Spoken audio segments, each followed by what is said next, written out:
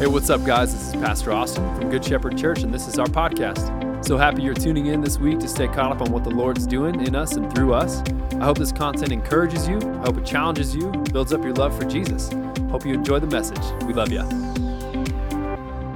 We are in a series that we're just calling The Birds and the Bees. And yes, we are talking about the birds and the bees. I think everybody understands what that means, but I know actually recently that not everybody knows what that phrase means. So we are talking about Christian sexuality and how that fits in with our modern culture that we live in, how we recognize what the Bible has to say, how we live out the values of what the Bible has to say, and how we do that in a way that actually brings glory to God first and foremost, but also is a sweet aroma and a fragrance to the world that we're living in that draws people into the household of faith. And so that's where we're going over the next 6 weeks. And really, what I want to just lovingly encourage all of you parents in the room is we're trying to be very cautious with what's being given to your kids from the pulpit especially. And so if you have kids age 13 and younger, would just lovingly invite you that this message this week and next week, we are talking specifically on God's design for sex as it belongs in marriage. And next week, we'll be talking about the counterfeit versions that the world has to offer, that the world is telling us is normative and okay. And so of all the PG-13 messages, these 2 weeks are the most PG-13. Let me maybe say it that way. We're going to be very detailed today. We're going to be no more explicit than the Bible is, but we will look at 1 Corinthians chapter 6, and then we'll bounce over to Song of Solomon chapter 4. If you know Song of Solomon, that is their honeymoon night. That is the night where they're walking into the hotel room after their wedding. Raise your hand if you're preaching this message in front of your parents and your in-laws right now. Just me? Great. Hey, let's do this. Let's pray, shall we? Lord, help us. Lord, help me. Be with me. But honestly, Lord, tenderly today, I know as we bring up this message, there's maybe a bit of discomfort in the room just because we're afraid of what's going to happen, afraid of where this is going to go. And God, I pray that your comfort would rest in this place, that we'd be faithful to your scripture, that we'd be faithful to the love and the grace and the forgiveness that you offer to all of us in this room. There's not one person in this room who is detached from or not having personally experienced some sort of sexual brokenness in some way. And so God, I pray that you would come and that your Holy Spirit would be in this place as we open your word faithfully together today. It's in Jesus' name we pray. Amen. Amen.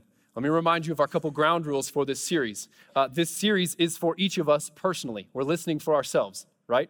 So spouses today especially, you keep your elbows to yourself. No, hey, listen, that was a good point. Write that down. We're not doing that. We're not doing that. The Holy Spirit works in us personally. Wives, I know you think you sound a lot like the Holy Spirit. And my wife, honestly, she does sound like a lot like the Holy Spirit a lot of days. But you can't be the Holy Spirit for the person sitting next to you. And so we're listening to receive personally today.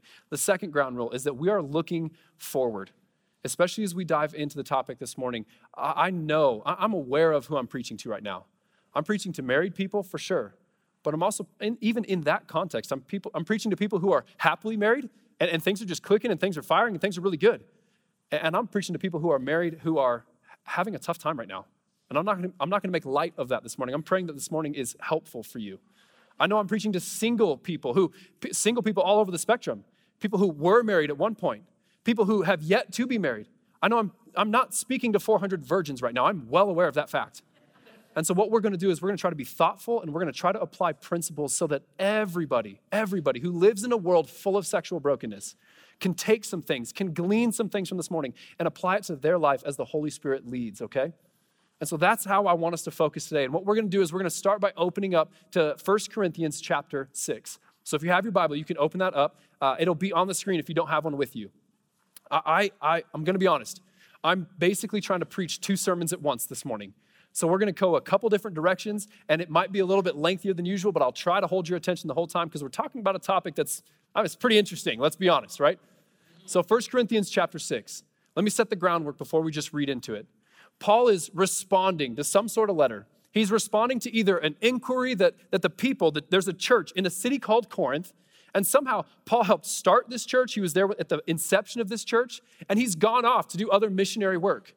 And along that journey somehow, he's either heard about, somebody's written him a letter, they have questions, they're acknowledging some things that are happening in the church, and Paul is now responding with the letter of 1 Corinthians back to them. So, you can only imagine this kind of modern context. This would be like, Corinth would probably be a lot like a church in the middle of either LA or Manhattan. kind of this cultural epicenter of the known world where it is. A lot of economic resources happening there. There's a lot of different idolatry and a lot of different pagan worship that's going on. You could think of Corinth in a lot of ways like you could think of LA today, where the culture makers, the culture movers live in this city. It is kind of setting the tone for the world around it. And there's a lot of brokenness in this city to the point where we know a lot of sexual brokenness in our world today. I wonder if we understand fully the amount of brokenness that was happening in Corinth at this time. There are temples, ancient Greek gods that are dedicated to the area of sex and romance. And there are temple prostitutes, thousands of them, that at night would come into the city to fulfill their acts of worship. So it's dark, it's heavy, and yet people are coming to know the Lord. There's this move of God that's happening in this city. And much like in the world that we live in today, there are things that the church is struggling to comprehend. There are lies that they're believing about the culture around them that they have to. Paul has to correct them. I don't pretend to know all the kind of sexual brokenness that exists even in this room today, but Paul has to write specifically like, hey, you're having sex with your stepmom and that needs to stop. Like, that's intense, isn't it? Can we all just agree? Can we all just level like that this morning? And so Paul's writing to a broken church in the same way that he was writing to Corinth back then. He's writing to a broken church today. We have our own issues in this room. Nobody's perfect. Nobody's left unscathed by this topic. And so Paul has some lies that he's addressing that we're going to address on the front end. So before we even talk about God's design for sex, what are the cultural lies that we believe? 1 Corinthians chapter 6, starting in verse 12. He says, all things are lawful for me. Notice that's in quotes. All things are lawful for me. He's quoting somebody who has inquired about him. Hey, is this okay? Is this permissible? Are we allowed to do this now under the new covenant of grace in Jesus? He says, notice, all things are lawful for me, but not all things are helpful. All things are lawful for me, but I will not be dominated by anything. Food is meant for the stomach, and the stomach for food, and God will destroy both and the other. The body is not meant for sexual immorality, but for the Lord, and the Lord for the body. The first argument that Paul's trying to address with the church in Corinth is that you cannot live with a detachment of what's happening in your life spiritually and what you're doing physically. See, Corinth has this issue kind of reconciling these two thoughts. As they have now received the gospel of Jesus Christ in their city, they've come to put their faith in Jesus, their people being saved. Now what they're struggling with is they're struggling to detach what's happening in them spiritually with what's happening in culture physically.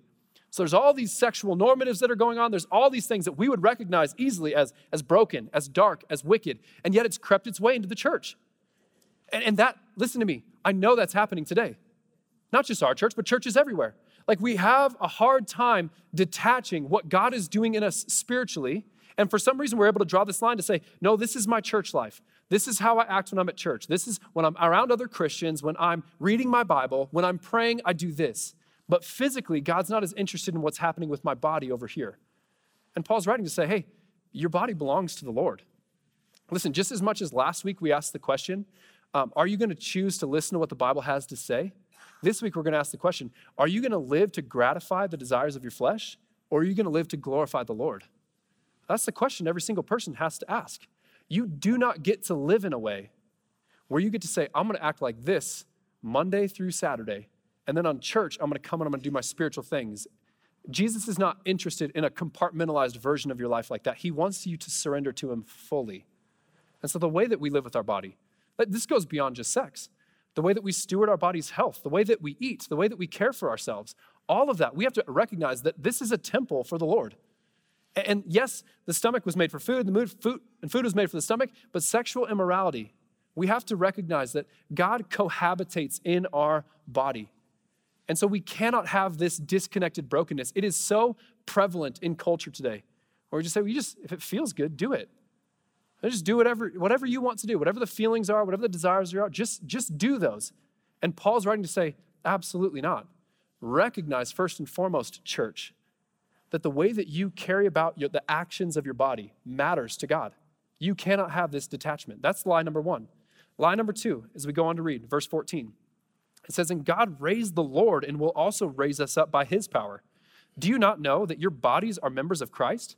Shall I then take the members of Christ and make them members of a prostitute? Probably what was happening in the church of Corinth is some of them are getting caught up in this temple worship where they're actually sleeping with prostitutes in the city. And they're saying, It's just bodies on bodies. It's just skin on skin. It's just a physical act. Again, they're trying to draw this line. It's just something I'm doing with my body. It's not something that matters with my spirituality. And it says, no. Shall I then take the members of Christ and make them members of a prostitute? Never. Never. Or do you not know that he who is joined to a prostitute becomes one body with her? For as it is written, the two will become one flesh. What Paul's acknowledging here is that sex is not just a physical activity.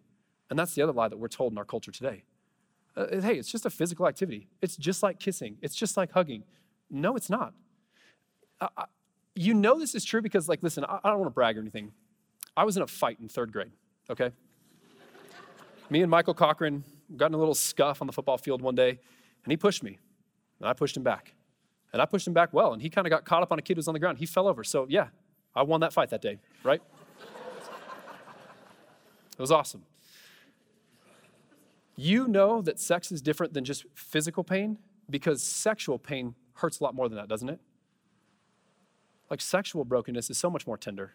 And I know I'm speaking to people right now, and you maybe never have come out about this, but there has been problems of abuse. There's been problems of people who have stolen something from you, taken something from you, done something, and that hurts more than just getting punched in the face, doesn't it?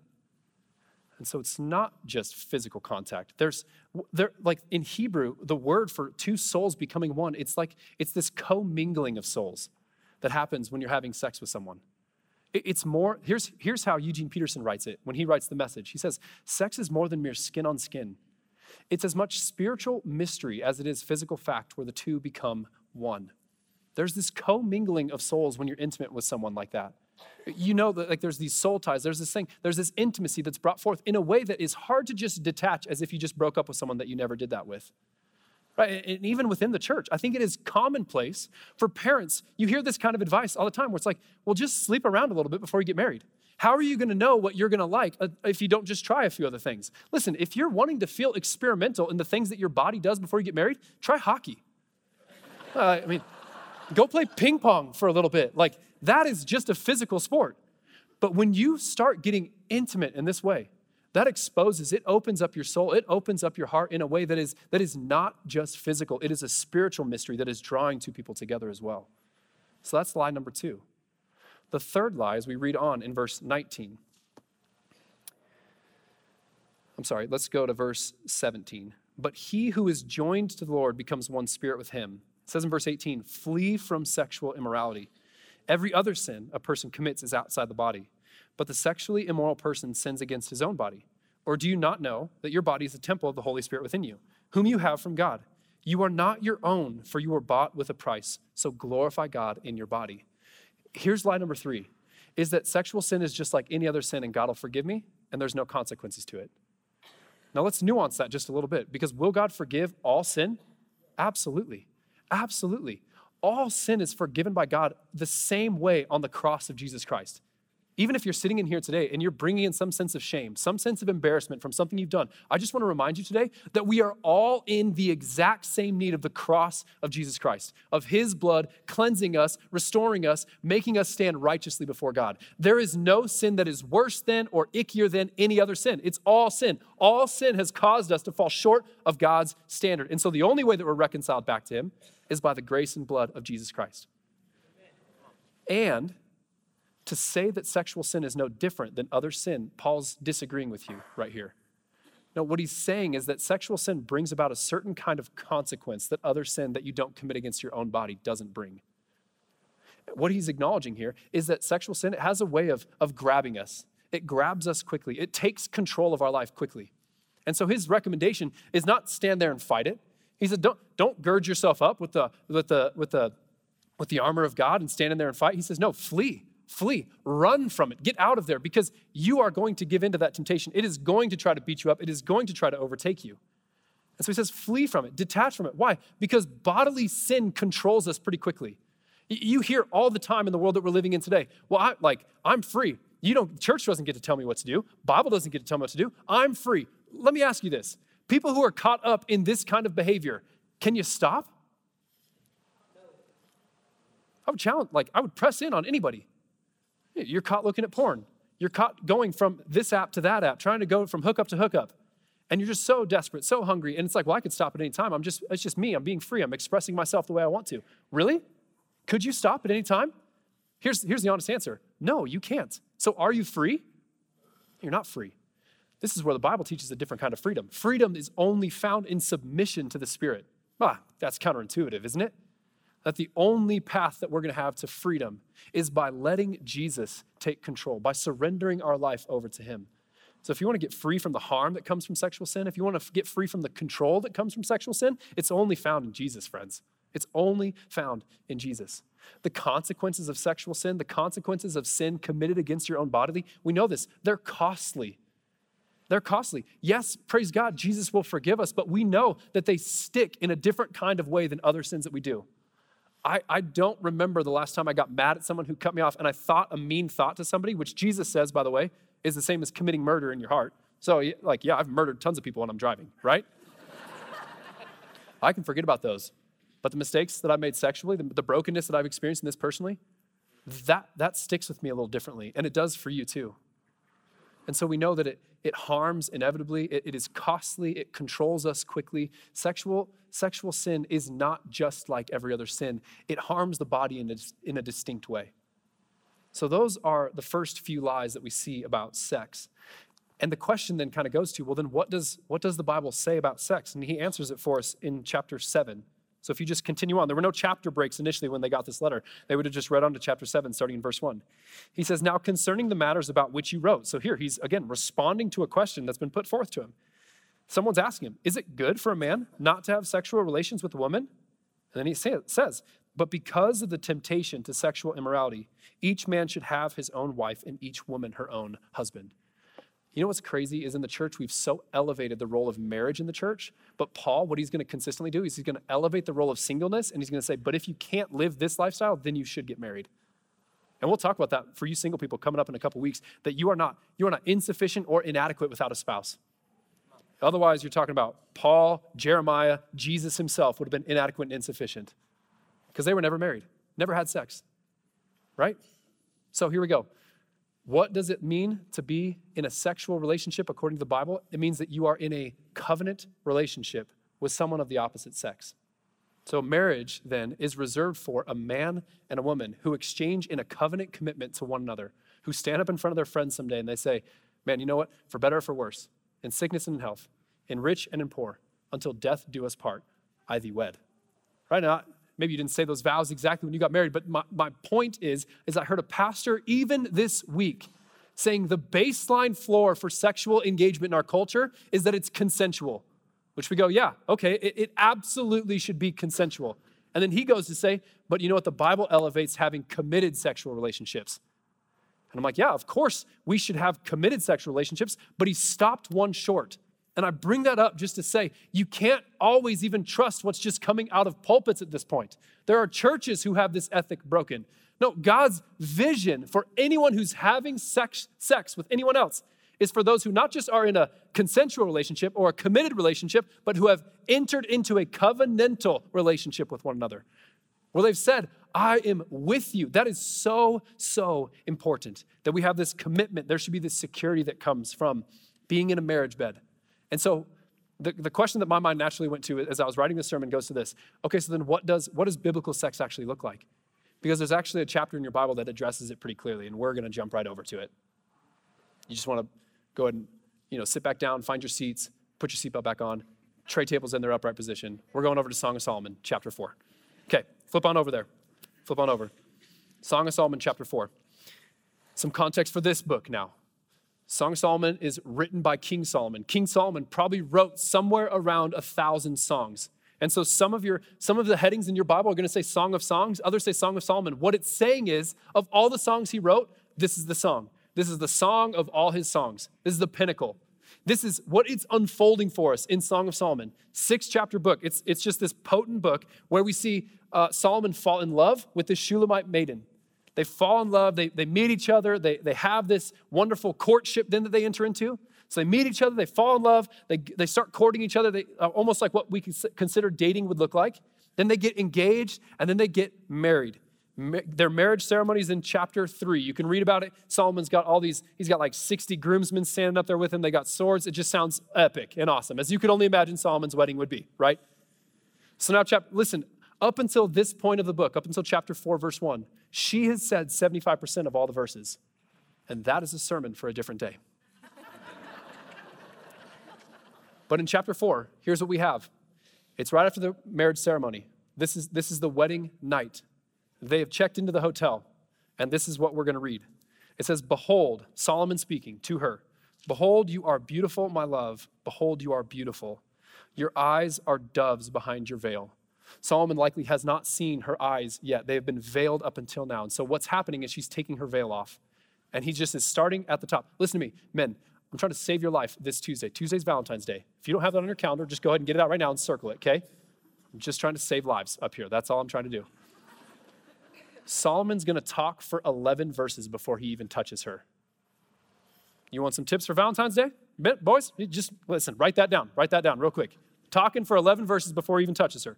He says, behold, you are beautiful, my love. Behold, you are beautiful. Your eyes are doves behind your veil. Your hair is like a flock of goats leaping down the slopes of Gilead. Don't write that down. Let me explain. It would have been custom for her, the Shulamite, at this Jewish wedding ceremony to have her hair pinned up. And so what Solomon is saying, he's saying, your hair is like a flock of goats. There were these black-haired goats on the hills of Gilead, and they would run down. And so what's happening is literally she's taking her hair out. She's letting her hair go down, okay? This is your Bible, everybody. I'm not making this up. Verse 2, he says, your teeth are like a flock of shorn ewes that have come up from the washing, all of which bear their twins, and not one among them has lost its young. You know what he's saying there? You have all your teeth. It's beautiful. Your smile's beautiful. It's amazing. He's just starting at the top, working his way down. It's like, let me go with your mouth. Your lips are like a scarlet thread, and your mouth is lovely. Your cheeks are like halves of a pomegranate behind your veil. Read verse 4. This one's interesting. Your neck is like the Tower of David, built in rows of stone. On it hang 1,000 shields, all of them shields of warriors. He's not saying she has a long neck, okay, just for the record. He's not saying, it's a very giraffe-like, you know. That's not what he's saying. What he's saying is, he's like, just the way you carry yourself. You hold your head high. Like, you come in and you just kind of command a certain level of respect. Honestly, this is one of the favorite things that I have about my wife, is that she just walks into a room and she holds her head high. She's not looking down. She's not letting other people define what she's going to feel or how she's going to take. She comes in strong. And he's saying, man, just the Tower of David would have been this place of honor, this place of distinguishment in the city.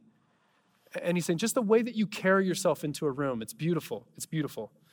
Notice this, that Solomon's wife, his bride, even by her own admission earlier on in the Song of Solomon, she actually has a lot of insecurities about her appearance. She says, I'm not that impressive to look at. She's kind of like, I've made this trade. Like, I've chosen labor over protecting and stewarding my body well. She's like, my skin is dark. And it's not like I've been to the tanning salon before we got married, right? What she's saying is like, no, I've been out in the field. I've been working. I'm not much to look at. And so notice that Song of Solomon, the first thing he does before he ever touches her, he just starts affirming her.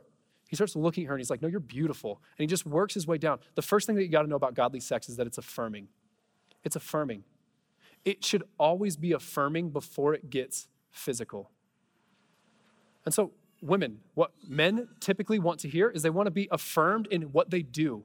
They want to be affirmed in how they behave and the things that they've accomplished. They want to be noticed in that way. Women typically love to be affirmed in who they are, their value towards you, their identity, like the things that you see that are beautiful and rich and lovely, and not just in a visual way, but they want to hear how they mean to you. Men usually are ready to engage in sex based on what they see. Women are ready to engage in sex based on what they hear. God has wired us, and this tends to be. This is not perfect for everyone, but what I'm trying to say is God has wired us distinctly and differently, and that's actually for our good. It's a good, right thing. But notice how Solomon, he just goes and he starts affirming her. It should not be this thing where it just is like, hey, honey, you wanna? No, he puts some work in. He starts going and he starts acknowledging, hey, you're beautiful. I love this thing about you. I love this about you. This is this thing. You're beautiful. I love you. Do you hear the affirmation that's happening before he even lays a hand on her? Godly sex is affirming. Next point. It's found in one verse. Your two breasts are like two fawns, twins of a gazelle. that graze among the lilies. Okay, just got a little more real, didn't it? Hunters in the room. Hunters in the room. You know what Solomon's talking about right now. Listen, if you come up on a scene when you're hunting and you've got these like 2 deer just like chilling in a meadow, you don't come busting into that scene. Am I right? You're careful. You're cautious. You're tender. You're careful. This is the second thing about godly sex. Godly sex is tender. It's thoughtful. Solomon is not looking at her as if she's something to be consumed. He's tender towards her. He's acknowledging her beauty while he's also not just running in and trying to fulfill all of his fantasies in one moment. Godly sex in no way should ever be degrading or robbing from the person that you're engaging with. It should never cheapen the other person across the table from you, right? Godly sex is always going to be considerate of the other person. People are consistently asking, how far do you think is too far in the marriage bed? And I would say as far as you can go without one person feeling cheapened. But other than that, the Bible says it's fair game. Everything's on the table for you, right? I love the way that Eugene Peterson writes this in 1 Corinthians chapter 7. He says, sexual drives are strong, but marriage is strong enough to contain them and provide for a balanced and fulfilling sexual life in a world of sexual disorder. The marriage bed, listen to this, must be a place of mutuality. The husband seeking to satisfy his wife, the wife seeking to satisfy her husband. Marriage is not a place to stand up for your rights. Listen, that is such a good line. Marriage is not a place to stand up for your rights. Marriage is a decision to serve the other, whether in bed or not. Abstaining from sex is permissible for a period of time if you both agree to it. And it's for the purpose of prayer and fasting, but only for such times.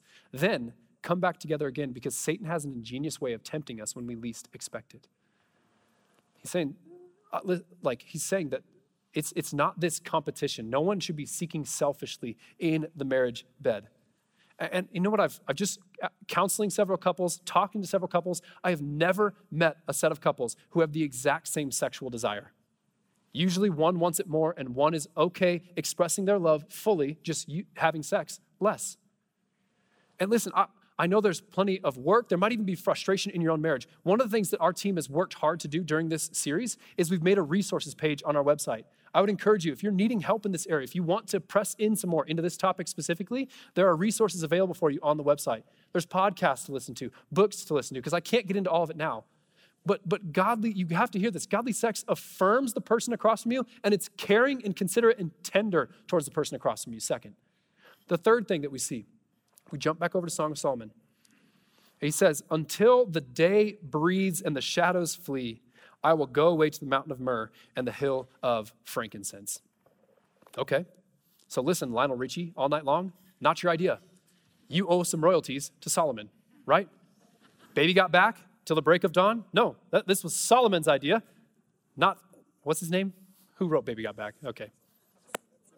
Sir Mix-a-Lot, that's it, thank you. Solomon's like, hey, I have plans that are gonna go all night. Can we just say, hey, listen, this is in your Bible. Let me just remind you, your Bible's not boring, you're boring, okay?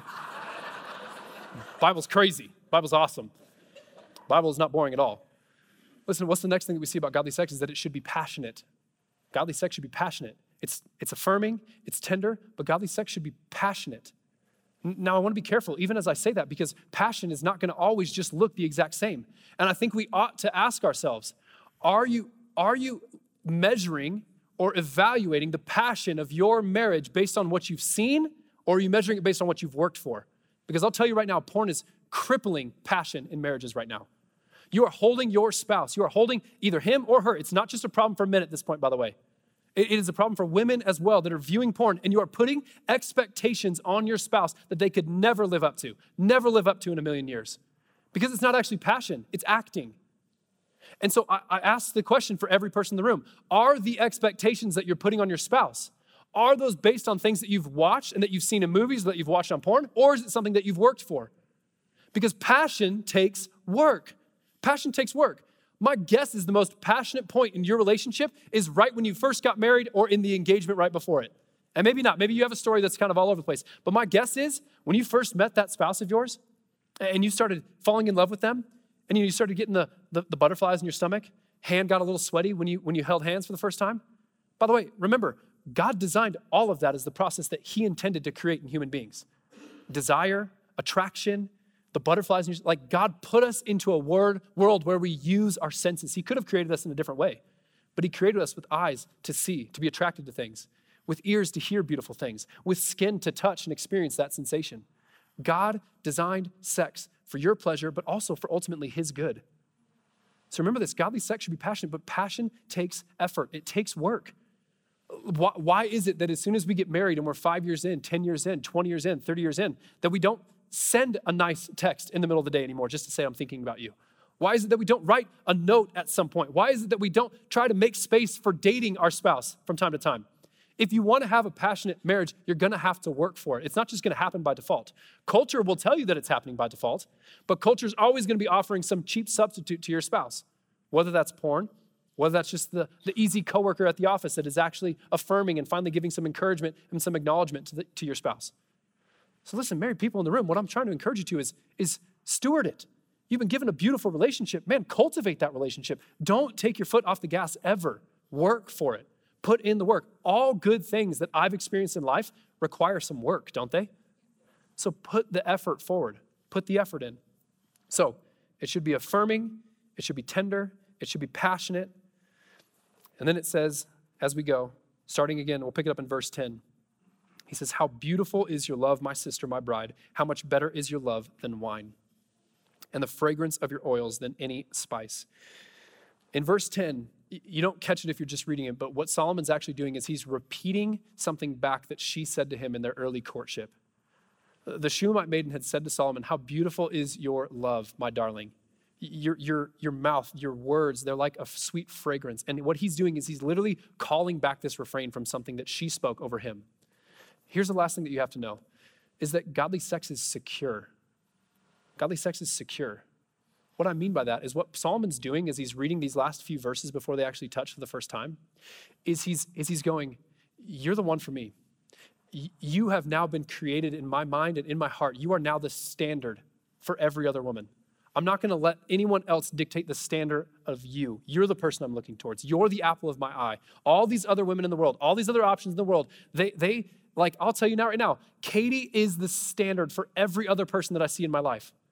I'm not trying to compare her to anyone else. I'm just saying, no, she's it. I'm focusing all my attention, all my effort, all my mental clarity is going towards her. And Solomon's saying that. He's saying, there's nobody else but you. I am yours. How tender, how sweet is your love, my bride. And that's something that all of us have to remember, is that godly sex, because it is not just consensual, because it's not just a committed sexual relationship, because it is a covenantal sexual relationship, where someone has said, listen, no matter what happens to you, I don't care if you get sick. I don't care if we're broke. I don't care if we inherit everything and we're so rich. I don't care what happens, you're mine. And I will be here for better or for worse, for sickness and health, until death do us part. There's that commitment. There should be that security that is involved in marriage. Now, listen, I know what we think is we think that culture is always trying to press in and convince us that God's way is somehow less fun than the world's way. And you even think that. You're like, okay, man, this is what godly sex should look like. But how the world paints it is that Christians are prude, and they're like, God requires your obedience, but he requires it at the cost of your fun. Do you feel that way sometimes? That's what the world's trying to tell you? It's like, yeah, you're just being obedient to the Lord, but you're not having any fun in your life. And I'm just going to say, that's the devil speaking. I would just invite any of you to research who has the most fulfilling and happy sex lives, and it's Christians. Listen, in a study done, let me quote who it's by, so don't misquote this.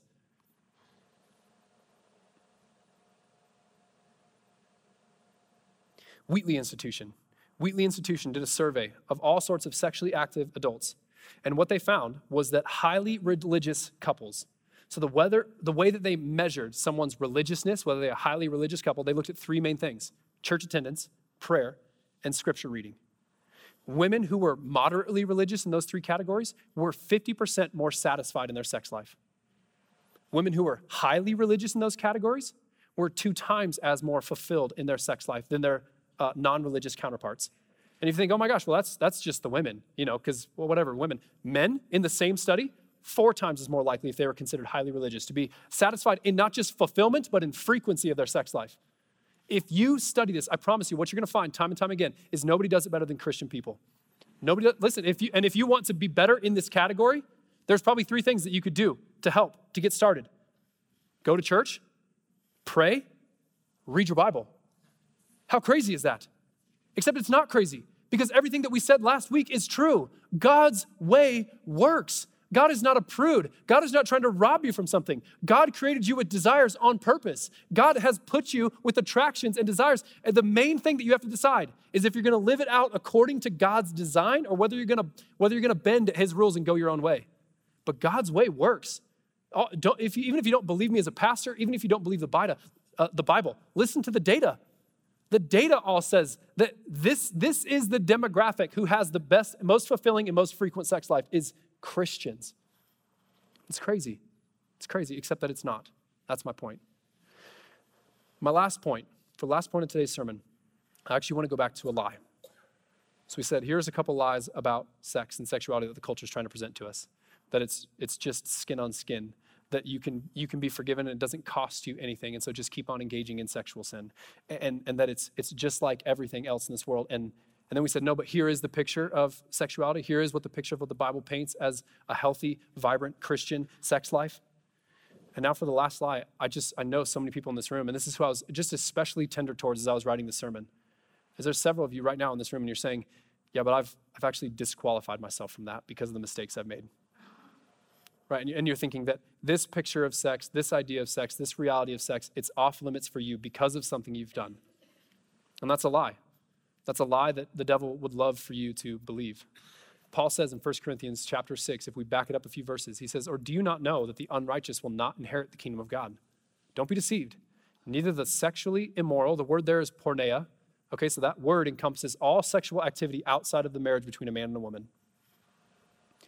Nor the idolaters, nor adulterers, nor men who practice homosexuality, nor thieves, nor the greedy, nor drunkards, or revilers, or swindlers will inherit the kingdom of God. Again, my reminder to every single person in the room, this matters. How you behave with your body is not detached from who you are spiritually. You have to bring both under the lordship of Jesus Christ, because what he's saying is you will not enter the kingdom of God if you persist in this sin. But look what it says. He says there, and such were some of you. Such were some of you. Paul's writing to this church in Corinth. He's writing to this church today to say, some of you have made decisions. Some of you have had made decisions made to you. Somebody has taken something from you. Someone has robbed something from you.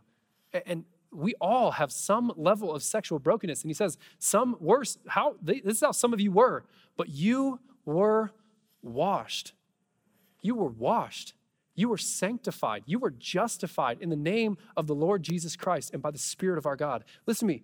The promise of Jesus today is that you don't have to live in shame for what's happened in your past.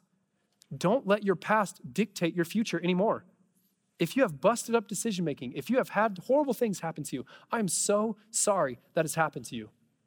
Please, you're not alone in this church. There are stories that are horrific. They're haunting. Some of you by decisions that you've made on your own or by decisions that other people have made for you. But either way, receive the cleansing work of Jesus Christ in your life today. That you do not have to live in a way where shame drives you into anything that you're going into from now on. Galatians chapter 6 hits on this. Paul's saying, don't be deceived. God's not mocked. For whatever one sows, that he will also reap. For the one who sows to his own flesh will from the flesh reap corruption. But the one who sows to the Spirit will from the Spirit reap eternal life. Here's the invitation for today. Regardless of your history, regardless of your past, start sowing righteousness into your future. We're going to move into a time of communion. I would love today, if you're someone who's caught up in some sexual sin, I would love today, by the power of the Spirit of God, that you would say, I'm not living that way anymore. I'm going to start sowing seeds of righteousness into my future. For my future marriage someday, for my current marriage that I'm in, for my life with Jesus, I'm going to start sowing seeds in the right direction. I'm going to start putting things in the ground that need to happen. I'm going to let go of some things in my past. I'm going to move forward now. Don't grow weary in doing good, for in due season you will reap. Listen, if you've made some terrible decisions, you may still reap some of the consequences of those decisions. But you can receive the cleansing work of Jesus today. You can be forgiven of all your sins today.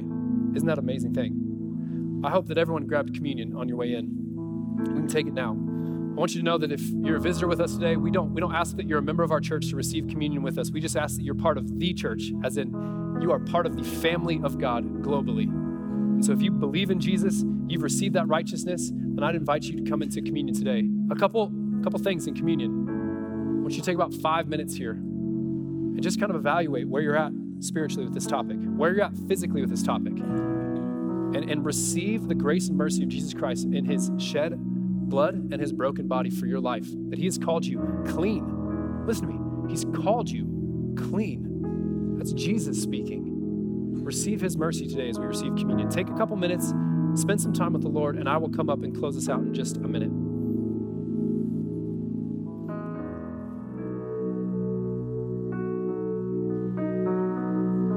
If you're ready, would you stand? I'd love to pray for you guys.